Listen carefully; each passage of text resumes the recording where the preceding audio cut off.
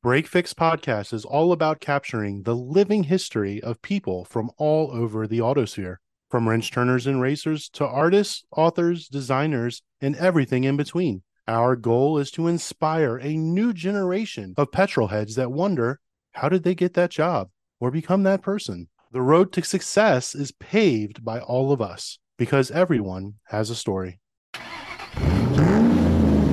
With over 50 years of experience as brokers of exotic cars, specializing in Ferrari, Lamborghini, Maserati, and collections of other exotics, Ferraris Online was founded in 1972 by Michael Sheehan, offering experience as an expert witness regarding exotic car values, market trends, appraisals, and all aspects of repair and vehicle restoration. Ferraris Online is still run by Michael, who is now accompanied by his daughter Colleen and her husband RJ. And Colleen is here with us to share their story, starting with how they began Ferraris Online by fixing crashed exotics for State Farm, USAA, and the Auto Club insurance companies, and quickly growing to be North America's largest Ferrari restoration shop. Joining me from Exotic Car Marketplace, along with other Break Fix episodes like What Should I Buy Italian Cars, is my co-host tonight, William Ross, to help me welcome Colleen to the show. So welcome aboard. Welcome to Break Fix. Thank you very much. I'm glad to be here. Colleen, we normally always start a Break Fix episode by asking for your superhero origin story, the who, what, where, when, and why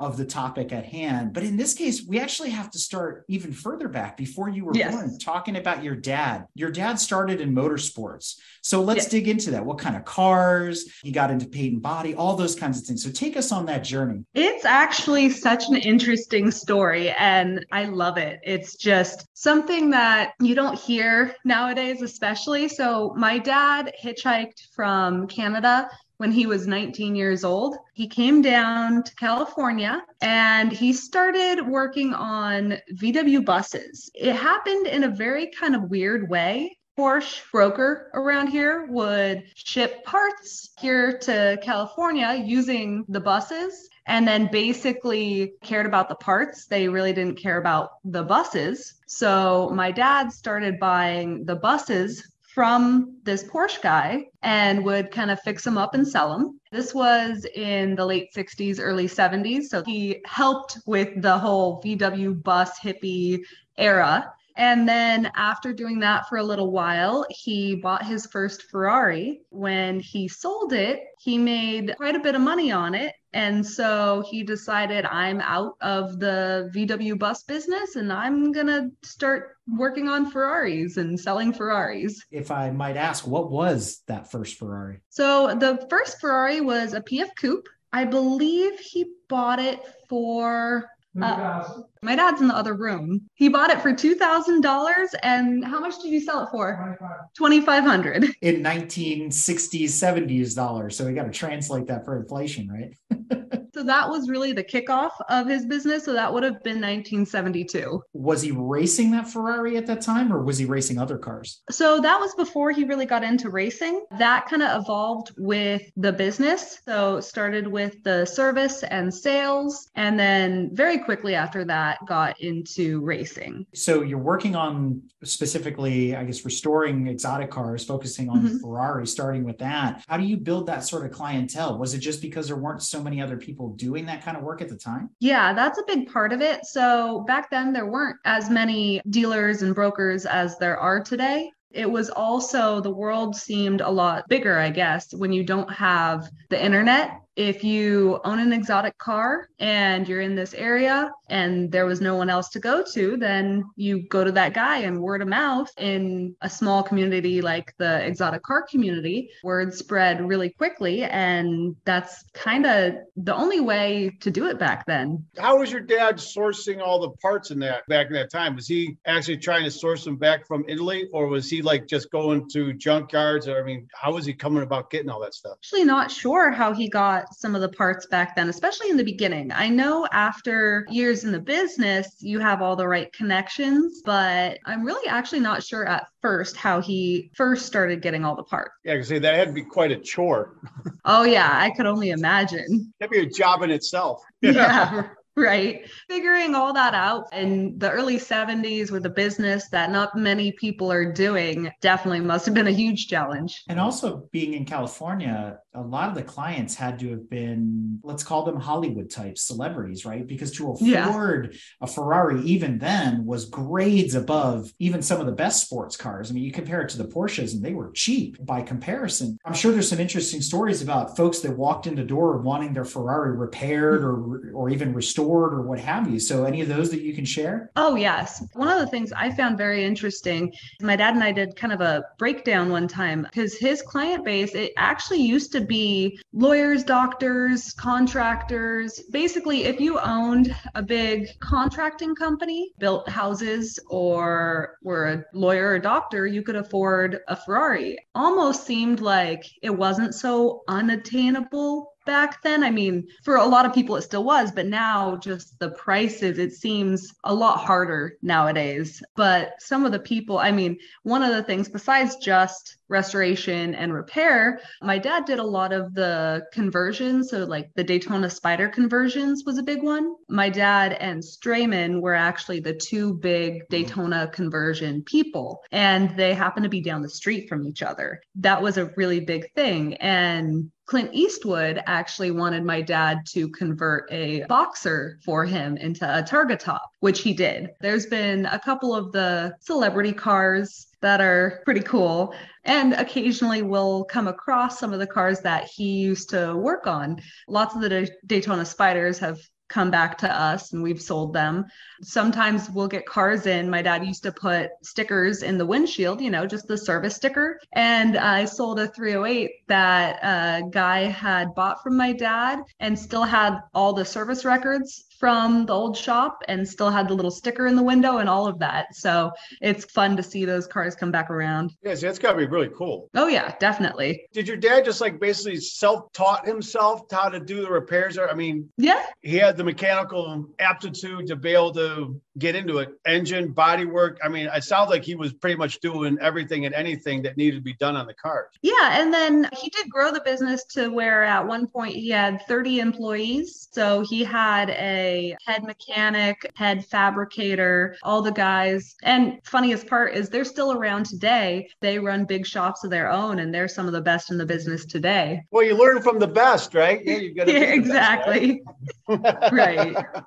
Sometimes we have to ask, what's in a name? And so today you guys are recognized as Ferraris Online, but in 1972, you weren't called Ferraris Online. Yeah. And as the article in Garage Style magazine was put out, the Prancing Skunk, is that the original name of the company? Where did that name come from? How's the name of the business evolved? So it's evolved quite a lot. The initial restoration shop, my dad's first business, it was actually called European Auto Sales and European Auto Restoration. Back in the early 70s, it was not a common name and it spoke for itself on what he did. So it was kind of perfect for the time. Whereas today, if you look, there's all kinds of European, sales, European something. So as time evolved, Ferraris Online came about because after many, many years in the restoration business, my dad decided he no longer wanted to restore cars. He just wanted to do sales. He didn't want a whole bunch of employees. And so he downsized and became Ferraris Online, which was also a name that just kind of spoke for itself for what it was. Still do business as Ferraris Online, but our official company name is Prancing Skunk Automotive. That whole thing actually came about because of my dad racing. Back in the 70s, he would race all kinds of different Ferraris, but other cars as well. Eventually, he would buy a big race trailer and he put the prancing horse on the side of it. And Ferrari is a bit touchy. They don't like people who sell their cars and they don't make money off of it. So they were not a huge fan of my dad. They tried to sue him over having the prancing horse on the side of the trailer. The actual badge, the Ferrari badge, the shield, is non-copyrightable. So Ferrari doesn't own the badge. So the only thing they actually own is the prancing horse itself. Kind of as a middle finger to Ferrari, him and my mom had designed the prancing skunk. And that replaced the horse. And it's just kind of stuck around ever since. It's unique. Where's the t-shirts for those? I want a Prancing Skunk t-shirt.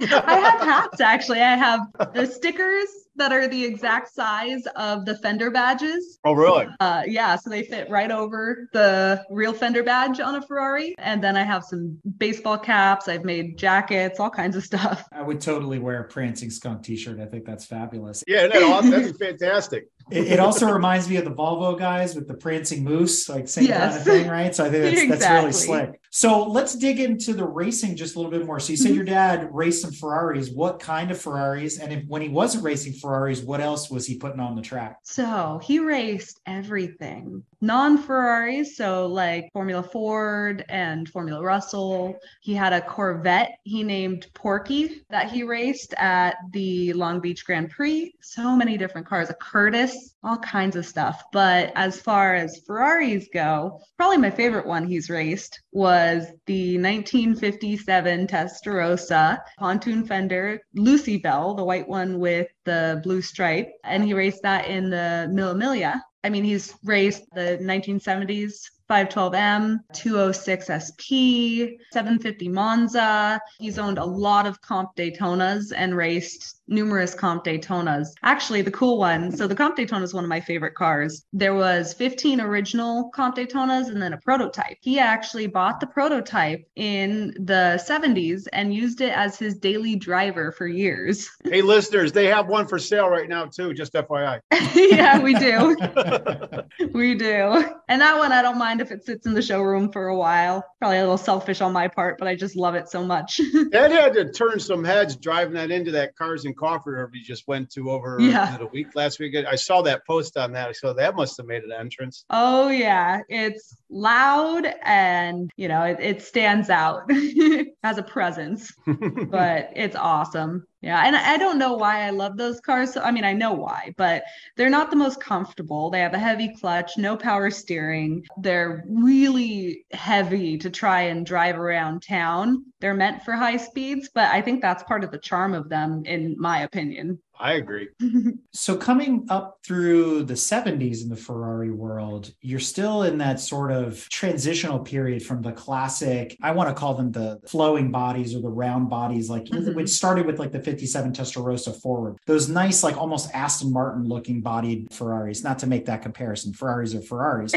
But you get to the 70s and then you got the Dino, which made a huge right turn for Ferrari. And then the dawn of the 308. I've said it jokingly before, the 308 and the 360 as well were two of the Ferraris that sort of kept Ferrari people in business, just like the 944 did for Porsche, right? It was like every man's car if you were in that market. So during that time, did you guys see a lot of, let's say, 308s coming through and things like that, where that was the hot ticket item? Yes. The 308 was Ferrari's first real mass-produced car. Across the different variants, they've made over 12,000 of them. Back then, that was crazy. Previously, I mean, the Daytonas, they only made less than 1,300. Dinos, a couple thousand. That was their first really big production car, and it was a huge hit. And it was definitely helped by the whole Magnum PI thing. But also, a lot of people do forget about the Dino 308, the 308 GT4. And that was the interim car between the two, which was not as popular. So they went to the Bertone style body design, which was the very wedgy, angular look. When it first came out, people were kind of like, oh, I don't know about this. But then they revised it with the 308 we come to know today, and it had a little more, I don't even want to say curve, it just wasn't quite the same harsh angle, so it was more widely accepted. And by that time, Bertone started to make a name for himself. I mean, with the Lancia Stratos, a bunch of other cars, it was a very popular look, so it definitely caught on really quick.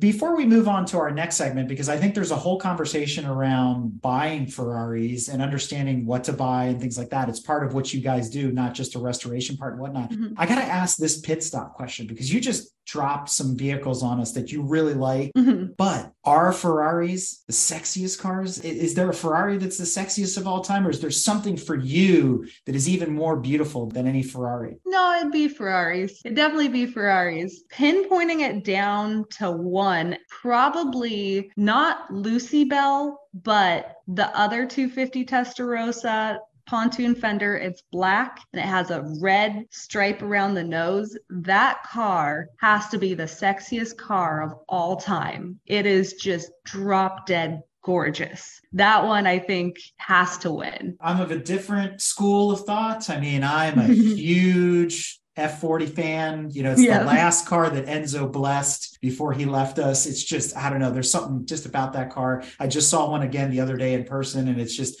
it blows my mind every time I see one. So that for me is always the top of the list. But the 57 Testarossa for sure, gorgeous car. But the antithesis of that, right? The ugliest car of all time. Is there such thing as an ugly Ferrari? If you put it just in the realm of Ferrari, there's gorgeous Ferraris and then there's a couple ugly Ferraris. Now, if you put them in the realm of cars in general, definitely I would take the ugliest Ferrari over lots of other cars. There's lots of other cars that would definitely be, in my opinion, uglier.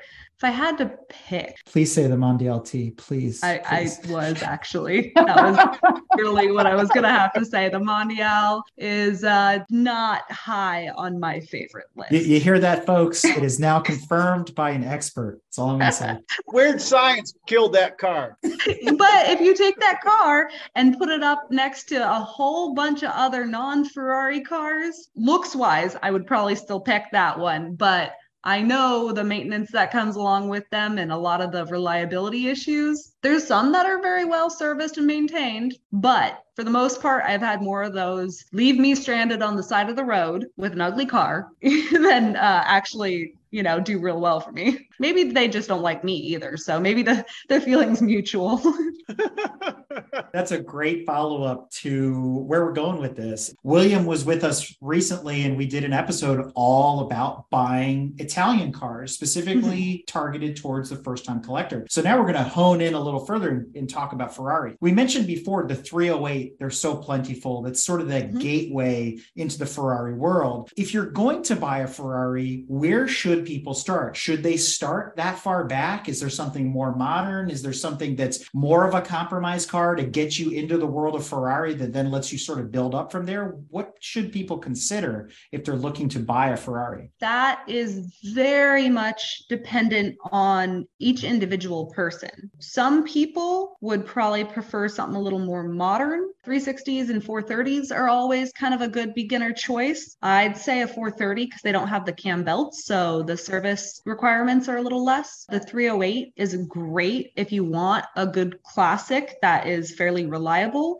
because they have pretty bulletproof ECUs and they're not horrid to work on, and parts are readily available because they made so many, so you're not going to get killed trying to find parts. But I also think that you should buy whatever you'll be happy looking at in your garage, you know, and happy driving down the street. I deal with so many different buyers. Some of them are investors where they're buying cars because they think in a few years they'll be worth more. I have buyers who are, you know, just enthusiasts who just really like certain cars, and everything in between. Say your favorite car is the Mondial, you know, or whatever it is that you really want, that you look at and it just makes you happy. That's what you should go for. My biggest recommendation would be to buy the best car you can afford. Don't buy something cheaper because it seems like a deal, because usually when that happens, you get eaten up in deferred maintenance costs and other issues that could pop up. If you can, depending on the budget, get the best car you can for whatever your budget is. The 308 is a good starter. If I had to pick a couple good starter Ferraris, 308s are great, 360s or 430s are great. So those would probably be my two go-to kind of starters. Got a couple I want to throw at you just to get your feedback. So a lot of people don't realize, but I brought it up before, and I brought it up on the Italian car episode. What about the 208 turbo? Same body, smaller engine? Oh, yeah, no. All right, we'll leave it at that. No, those are just gutless until the turbo kicks in. And then no.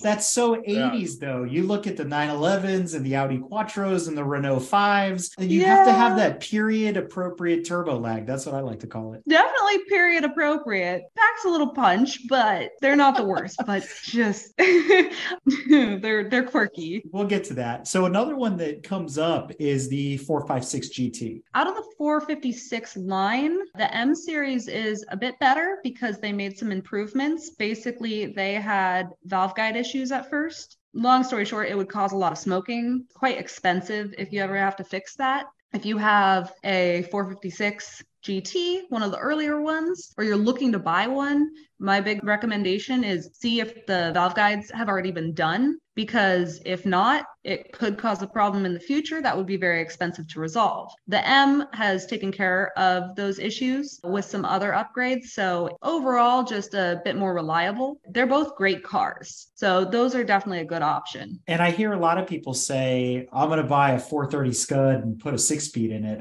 How do you feel about the converted cars? I don't mind. I know that there's plenty of purists who hate anything converted. The 430s are easy to convert because they made so many factory 436 speeds. The parts are much more easy to find. Plenty of good shops that could do that conversion. Once you get into the more limited edition cars, so we actually just sold today a 599 6-speed conversion. The problem with those conversions is they only made 30 factory 599 6-speeds. That means you really can't get the original part. And the 430s had used shift cables, whereas the 599s used shift rods. When the conversion on the car I just sold started, they tried to fabricate the rods, but there was vibration issues, just couldn't get it right. They wanted to go with cables, but the owner really just wanted the factory correct OEM parts. So he sent the car somewhere else, and they were actually able to source the factory original, like from the factory parts, and have those installed in the car. Well, that's great. But then the next problem is the more modern the car, the more complicated the computers. So getting the transmission to speak correctly with the rest of the computer and everything actually function without warning lights and all kinds of things going wrong is very difficult to do. Luckily, the mechanic is a computer genius and was able to make everything function seamlessly. So it drives just like the factory 6-speed 599, but doing that is extremely difficult. 430s, go for it just because it's not hard to do. And I don't care what people do with their own cars. Do what makes you happy. But for stuff like the 599, be aware it's a lot more difficult and it's going to cause some headaches in the future while you're trying to do it. The darker side of that conversation you alluded to earlier when we were joking about the Mondial T and how it leaves you on the side of the road. And, you know, people are scared of Ferraris. We even talked about this in some other episodes. It's like an engine is an engine is an engine. If you can figure out how to take it apart without breaking it, you know, you probably can work on it. There are some, let's say, reliability issues with the Mondial T. That might be one to stay away from. I've heard some horror stories about the 348, the 355 with the joystick, you know, things like that. So are there Ferraris that are just a little bit more troublesome? I don't want to call them bad. I just want to call them maybe a little bit more temperamental or labor intensive that you should be aware of if you're shopping. Yes, absolutely. And that doesn't mean that just because I name one car, they're all bad. There's just certain models that have known issues that could go wrong. Just like with the 456, the valve guides. It doesn't mean every 456 is going to be bad. It just means that it's something to be aware of. And especially if you're looking to buy one, you just want to do your due diligence and know it could be an issue in the future if it's not something that's already been taken care of. Or other cars like the 355 Spider with the top issues, even if that's been taken care of before, doesn't mean it can't break again. Other cars have reoccurring issues. So there's no lack of Ferrari models models that do have their issues, their problems that could and quite often do occur. For me personally, I've grown up around these cars my whole life. It's kind of like, oh, okay, well, the dash and the 612 went out, take it to the shop, get it fixed. Because that's something, the 612s, the 599s, they're pretty solid cars, but the dash is a weak point for them. It's happened plenty of times. So for me, I'm just like, okay, well, gotta go get that taken care of. But I know for a lot of people who don't deal with so many cars all the time, it's a big deal. And it is expensive when that kind of stuff happens. Kind of part of the territory, though. Out of all the cars that we mentioned and plenty of others that we haven't, is there one that sort of just checks all the boxes that's great at everything, right? You can take it up in the canyons, you could autocross it, maybe take it to the track, you could show it, you could drive it to work. Is there one that just does it all? I think that's a very individual question. For me, that would be the Comp Daytona. I would drive that everywhere. You could take that to the track, take that to the canyons, puts a smile on my face every time I start it. But I know a large majority of people probably wouldn't want to drive that around everywhere because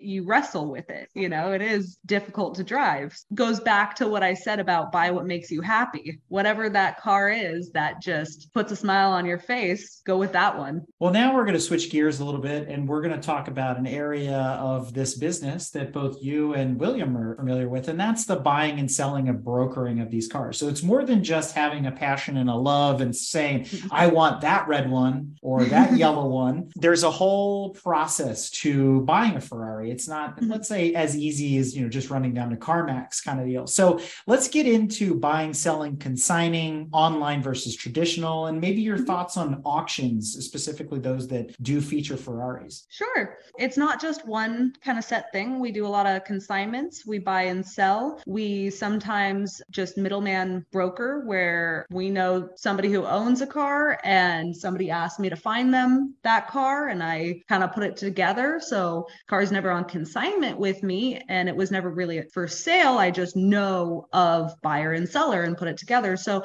a lot of different sides to our business. Each car, because they're so different, each deal ends up being very different, which is part of the fun of it. It's never mundane. It's never boring. Always have to learn something new. It's always something new and different. Currently, we have behind me the showroom. We have about 4,000 square feet, probably about 25 cars in there. Some we've bought, a lot on consignment. Luckily, my dad, since he's been doing this for 51 years now, he's built a very large client base. And I started working with him about 10 years ago, and I've been around the cars my whole life. So when you're in this business, a lot of people just see expensive cars and think they can make a bunch of money. From what I've found, those people don't really last that long. It's not like real estate. It's not like, okay, if I sell $1 million house, I can get 4%. You have to have a passion for what you do. Otherwise, there's lots of options with other dealers and brokers where people can go elsewhere with someone that just kind of meshes with them better. Having a real interest and passion for these cars does make a huge difference in this business. So now that a lot of things are much more digital, going back to the Ferraris online part of your name and your evolution, more things are online. The advent of things like Bring a Trailer have really changed the way we look at buying and selling cars. Yeah. Do you see traditional sales still being the thing? Do you have people coming in the showroom, or are you doing more things virtually now? We've done things virtually for a long time. With so many years in the business, having a good reputation helps. When somebody calls me asking about a car I have, and I tell them everything I know about it, and I'll tell them everything. I don't want there to be any surprises if they buy the car when it gets delivered. And I also always recommend they have a pre-purchase inspection done if they would like. Many times people will buy cars either because they know our reputation and they know that what I'm telling them about it is how the car is, or they'll have it inspected. If it clears a third-party inspection, then they're happy with it. So for a long time, it's been a lot of just online business, which is why we started doing all the videos with the cars, because seeing static photos is nice, but you want to hear it start. You want to see it run through the gears. That was a big part of it. since everything is going more online nowadays, then having a good video is very important. So you mentioned investing in exotic cars, and obviously you guys carry brands other than Ferraris. We mentioned in the introduction Maseratis, Lamborghinis, and we'll talk about some of your YouTube videos with some very pretty Porsches as well. Because there's different car markets, right? Especially in the Italian car market. How does it weather the storm? You know, looking at our economic climate over the last couple of years, has it maintained? Has it been pretty steady? Is it rocky? Like, what does it look like in the market space? It's interesting because the market's cyclical. What goes up must come down, whether it's exotic cars, real estate, stock, whatever it is, it's all part of the market. And you have good months and bad months, or good years and bad years. The last couple of years have been very interesting. When 2020 hit and the lockdown started, sales stopped for about a month. People who had been in the middle of buying a car with me would call me up and say, my stock's just tanked. I have to back out. Sorry, which I understood. But after about a month, people started getting bored and window shopping. There was a real uptick in sales. And that continued for the last couple of years were really good. Recently, the economy's seen some rough patches. That has had an effect. So sales slowed a little, but what is really interesting to me is back to the sales thing real quick. We have kind of two separate things where we do what we advertise and then the quiet deals. What we advertise on our website is not everything we have for sale or are in the middle of selling. Quietly, we're always selling all kinds of bigger stuff that people don't want publicly advertised. When the market recently kind of took a little slump, that hit the showroom style cars pretty hard, the 308s and that kind of area of cars. But behind the scenes, we had more requests than ever for the 288s, F40s, F50s, all the bigger cars, especially of that kind of era right there, the supercar. Those have been very popular and seem very untouched by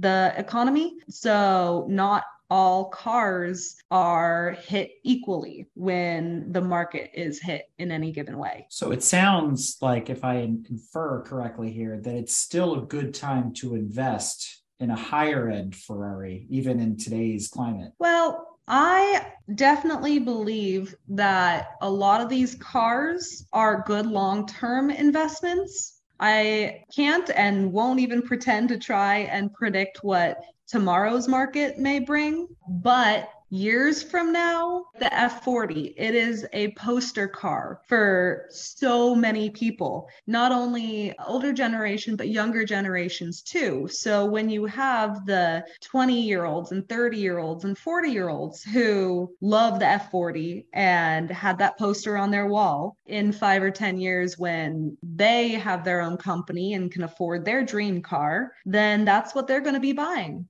5 years out, 10 years out, those cars are still going to do really well because they're the poster car. Now, eventually that'll change and it'll become something else. In my dad's era, the poster car would have been, one of the old 250s or a 275 or one of those cars. And that was the poster car back in his generation. And today, if you ask a 25-year-old what an F40 is, yeah, they're going to know. If you ask them what a 275 GTB4 cam is, they might look at you like you just spoke a different language. The generations shift, but this current generation, this one of that kind of era car will last for a while because the 288, F40, F50, like the big five today, have reached quite a few generations. It appeals to so many people that I think those ones will last for quite a while. And the same could be said about Lamborghini, right? With the Miura and the Countach and Diablos and so on. Yeah. Oh, yeah. I agree with everything you're saying. I mean, it's absolutely correct. I mean, it's, the generation, they know what those cars are. I think it helped too with the video games like Gran Turismo, stuff like that, putting those in there and having those in there so these kids can play so they know what those cars are. But then to her point also is, you tell them what a 275 4 cam is, you're right, you're like, what, who? Yep. Which unfortunate because they're such a gorgeous car. I mean, it's iconic. It's what they're familiar with, their eyes and seeing it, what they deal with. And those things are be good for the next 20, 30 years. That's how much you'll appreciate, who knows, but they'll go up in value. Either they'll go up quickly, then level, go up. Yeah, it's just keep going up. But if you got the money, buy one. Yeah. We continue to funnel down in our purchasing here, but our buying power increases as I continue us down this path. So being a motorsports petrol head growing up around the racetrack, you're right. The F40 was the poster on the wall next to the Testarossa and the Countach and a lot of other cars that were on my wall. But just to the right of that were things like the 333 SP, the IMSA GT car, the prototype car. And then you have things like Schumacher's V10. So should people also turn their attention towards the motorsport side of Ferrari for like the F40 Evos and a lot of the challenge cars? Are those good investments as well? It very much depends. So as far as the Formula One cars, those have been great investments. We have sold quite a few of those. The prices always amaze me. And the prices have only continued to go up. So an F40 is a dream car, but the Formula One cars, that's a different kind of dream. That's almost, even if you are a billionaire, that's a dream on a different level, because most people can get in an F40 and drive one if they have the money to buy one. Whereas the Formula One cars, not nearly the same. You might not even be able to fit in it. If you do, then you have to be very skilled in order to actually drive it, even if it's at, 6/10 of its potential. Even just driving it carefully around the track takes some skill.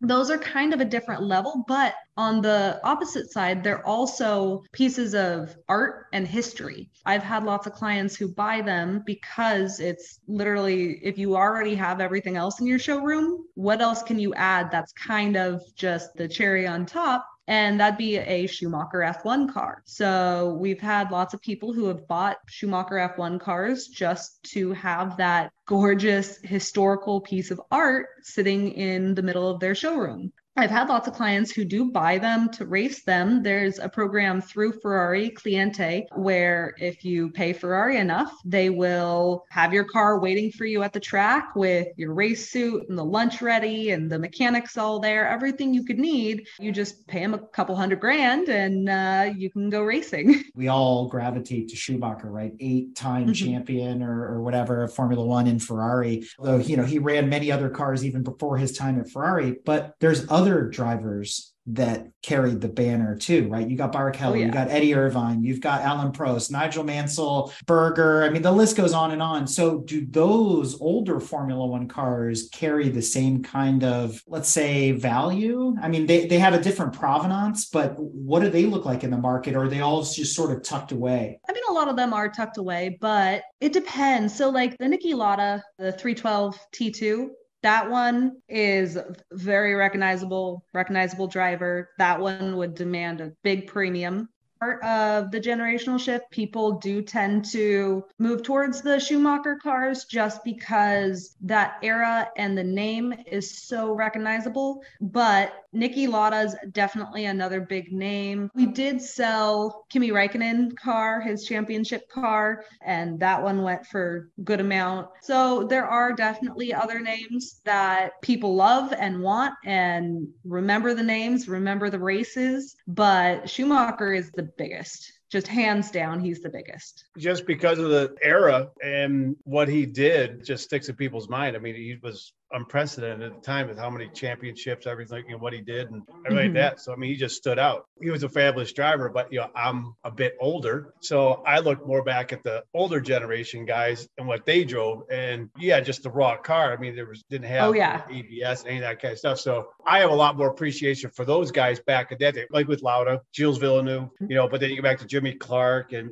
Phil Hill, those guys. Oh, yeah. I appreciate those guys that much more just because of, one, what they were driving, and two, I mean, look how many people died just every weekend.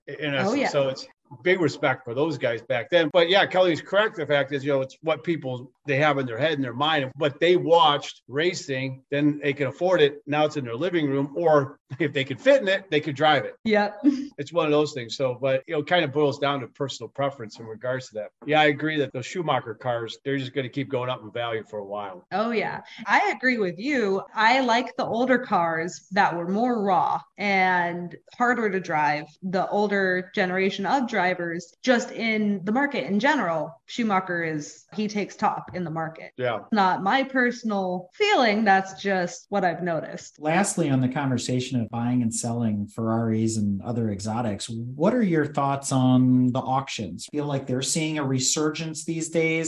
You are seeing more Ferraris and other exotics showing up at places, like Mecum and Broad Arrow and other things like that. So is that an avenue that people should consider, should pursue? Auctions are very interesting because from a buyer's perspective, you have a little bit of time beforehand to go look at the car. Maybe they'll let you start it or they'll start it for you, but you can't drive it. You can't put it on a lift and have a real inspection done. And then when it comes down to buying the car, you have a couple minutes to bid as it rolls across the block, and that's it. So from a buyer's perspective, it is a fun time. It's a fun way to buy a car, have some friends there, have a couple drinks, bid at the auction. It's fun. But if you are looking seriously at the car and the quality of the car, and you want a good inspection, all that kind of stuff, then you just don't have enough time at the auctions. There's no real way to have a good inspection and to know all the details about the car.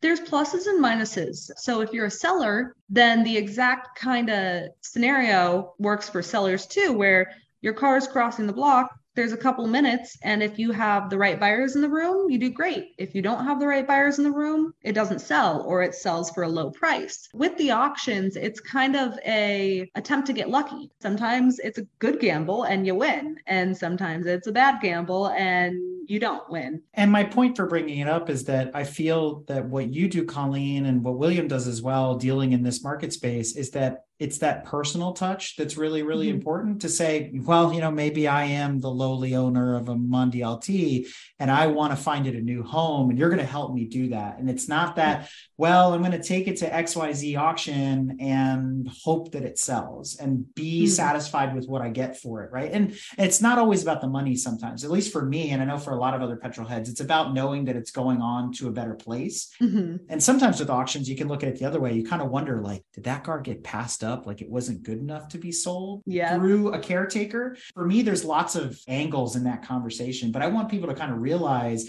they've got more choices than to just kind of put it out there. Yeah. Kyle mentioned before, like her father being in it so long, and there's a reason they both have that rather large, I'll say, black book of names, contacts, and networks of that, and why those people keep coming back, because it's a relationship and they trust them to know the fact is they get a car from them. They know they're not going to drive it half a block away and it's going to catch on fire or break down. They're going to come back and, you get that repeat business. And as that adage is, that person tells two people, those two people tell four, so it's getting your reputation. Go to an auction, especially if you have too many cocktails, you get caught in the thing, you end up paying too much money for it. Oh yeah.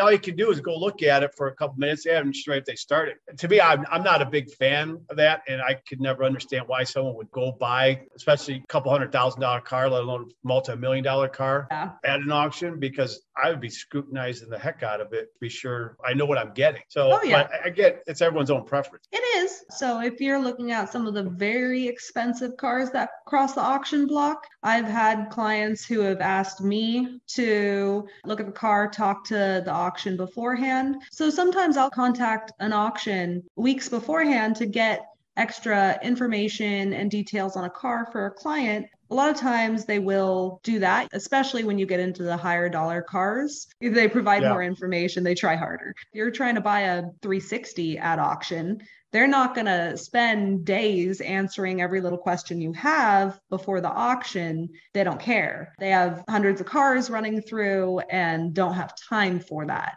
Does kind of depend on the car you're buying at auction. What do you think the percentage is at auctions that it's dealers buying the cars as to compared to the actual person buying the car for themselves? Ooh, it is a good percent. I talked to them and they asked me about it, and I honestly just tell them, I go, look, they're competing against a majority of those people in that crowd are dealers buying those cars. And they're used to that. Okay, looking at a car and evaluating what to do it, as someone's buying for themselves. It's got an emotional investment in it. Oh, yeah. I don't think a lot of people realize that in those auctions, that there's just a ton of dealers that are in there buying cars just for inventory. Oh, yeah. It happens a lot. And, dealers buy cars at auctions and sell them at auctions. Dealers a lot of times will have very close relationships relationships with auction houses. So there's a good percentage of that, which isn't a bad thing. I mean, there's nothing fake about it. If a dealer buys a car at auction, he thought it was a good price, and so he buys it. If he's selling one at auction, he thinks it'll be a good auction for that car, and that's how he sells it.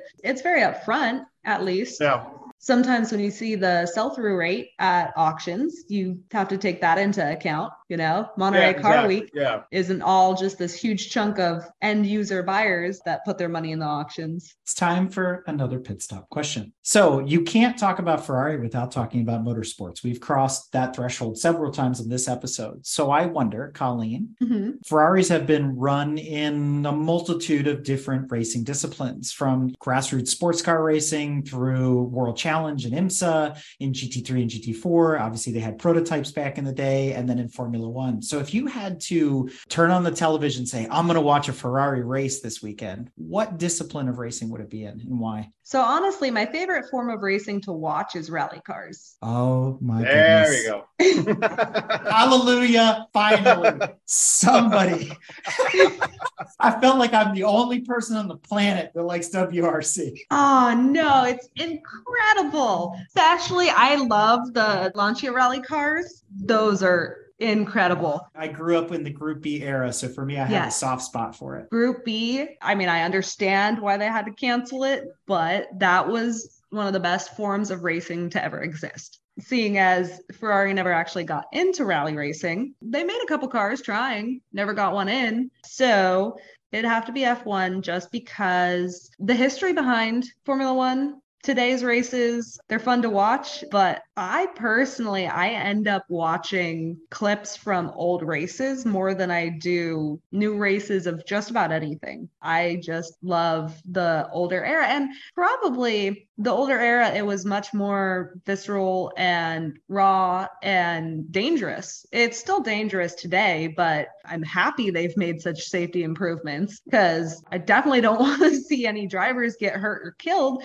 But back in the day, it was just so dangerous and raw. These guys knew when they strapped themselves into these cars that they may not go home that night. That in itself is just incredible to me. And they go out there and go so fast, do so well. They're incredible. So I think I'd rather just watch old F1 on rerun. So with the 100th anniversary of Le Mans right around the corner, what are your feelings on how Ferrari has teased us about a new prototype coming and competing in the LMDH class? What are your thoughts on Ferrari returning to Le Mans? I would love it. When I first saw that car, my phone started going nuts right when they released it. And I had 4 people texting me photos of that car. And I was just like, what is this?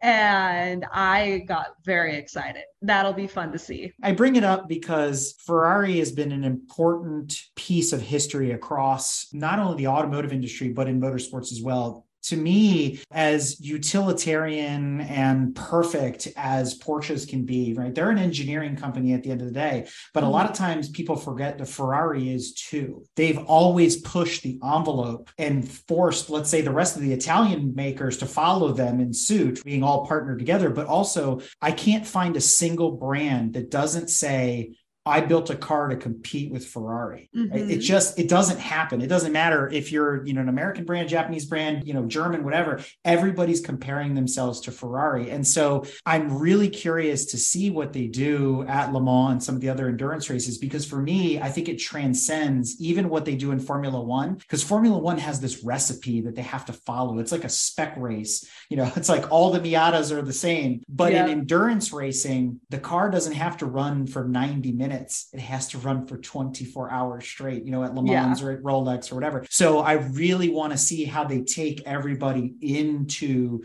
the next 100 years of sports car and prototype racing. So I'm with you. I'm super excited. I'm stoked to see what happens. And I bet they're going to surprise everybody. And people forget that Enzo Ferrari did not care about his street cars. he only cared about the race cars. He basically sold street cars in order to fund his racing. So it is literally the heart and soul of Ferrari is their race cars. And when that didn't work anymore, he just got Fiat to pay for it. That's what I've heard. No, exactly. That's exactly what he did. He was like, okay, sure, I'll sell to Fiat. They'll take care of the street cars I don't care about anyways, so I just can keep running the race shop. Exactly. It's the art, it's the passion, it's all of it. It all wraps up into everything we've been talking about here, and why these cars are so sought after, and why there's people like yourselves that specialize them and keep those legacies going. So that's super important. Now, as we kind of round out the conversation here about Ferraris Online, now the Prancing Skunk, you guys, as I mentioned before, cater to more than just Ferraris. So let's talk a little bit more about some of the other cars that you sell and some of the cars that you feature on YouTube. And like I said, I've been watching you drive around in some really cool looking 911s lately. So what else is on the docket that you guys are interested in and are willing to, sell and work with people on? All kinds of things. We have sold so many random different cars. So currently in the showroom, just this week, we got in 2 Panteras. We have a couple of C1 Corvettes, a 59 and a 62. We have a Ford Model A. Sort of going back to what you're doing with social media, and that's why I bring up these YouTube videos and some of the other cars. So tell our audience, maybe they're figuring this out for the first time, or maybe they're already followers. Take us on the journey of what you're doing and what you're posting out on social media and what you're trying to showcase with respect to the Prancing Skunk. Across the different platforms, basically for the YouTube channel, that is all the car reviews I do on mostly cars I have for sale. Sometimes like the 288 GTO that I just posted, it was a car I had just sold and it was local to me. So the buyer let me do a video before we shipped it off to them. So that was great. Sometimes I've done videos on like when me and my dad go racing and stuff like that. But 95% of the YouTube channel is car reviews. I don't like being sales pitchy with the videos. I don't want it to seem like an advertisement. Part of my thing is I love older cars. I have so many friends in the car world who all love the latest, greatest hypercar, Pagani or whatever. And they're cool. They're nice cars, but I like the old ones. I like classic cars that have a soul and a personality. They tell a story and just have a real history to them. And I just don't feel like enough of this generation appreciates the older cars. Because at some point, yeah, sure, people are, makers are coming out with 1,000 horsepower, 1,500 horsepower, all kinds of crazy stuff. What are you going to do with it? It's unusable at a certain point. I think that the history behind the cars, where all these supercars started, 50 years ago, that is so much more interesting to me and so much more fun to drive. And so I try and kind of give the history on these cars and some fun facts and, just all the details that might get younger people more into some of the older cars. So that's what I like to do on the YouTube. And what I especially appreciate about what you're doing with them is they're not just model cars in a showroom. Like you see that all the time. Like everybody's got this video review that they're trying to do. You take them out and you drive them. Maybe not all of them, but a majority of them are taken out and they're driven on the roads. Cars are meant to be driven. They're meant to be appreciated and enjoyed. So I really respect that. I really like that. And I hope that the audience does too. And that's one of the fun things I look forward to every time you put something out is where's she driving this thing next? Where are we going? Like what adventure are we up to? So that's a lot of fun. And I really like that. Yeah. You guys just celebrated your 50th anniversary in 2022. So that begs the question, what does the next 5, 10, and maybe the next 50 years look like for you guys? What are some exciting projects, some changes, some things that are coming up? As we talked about earlier, my dad used to have a big restoration shop and he shut that down a long time ago before I joined the business, but we are actually currently looking into adding a little service center here. kind of like how my dad did at first, start small, work our way up, decide how many people and all that as we go, start with one and get bigger eventually. And we'll see where that takes us. I don't like putting too many plans set in place. I'd rather just start, see how that goes, and then maybe add on as time goes. But my dad and I are also getting more serious into racing. We've always done it together for fun. So he did some of the West Coast Trans Am last year. We both want to do it this year.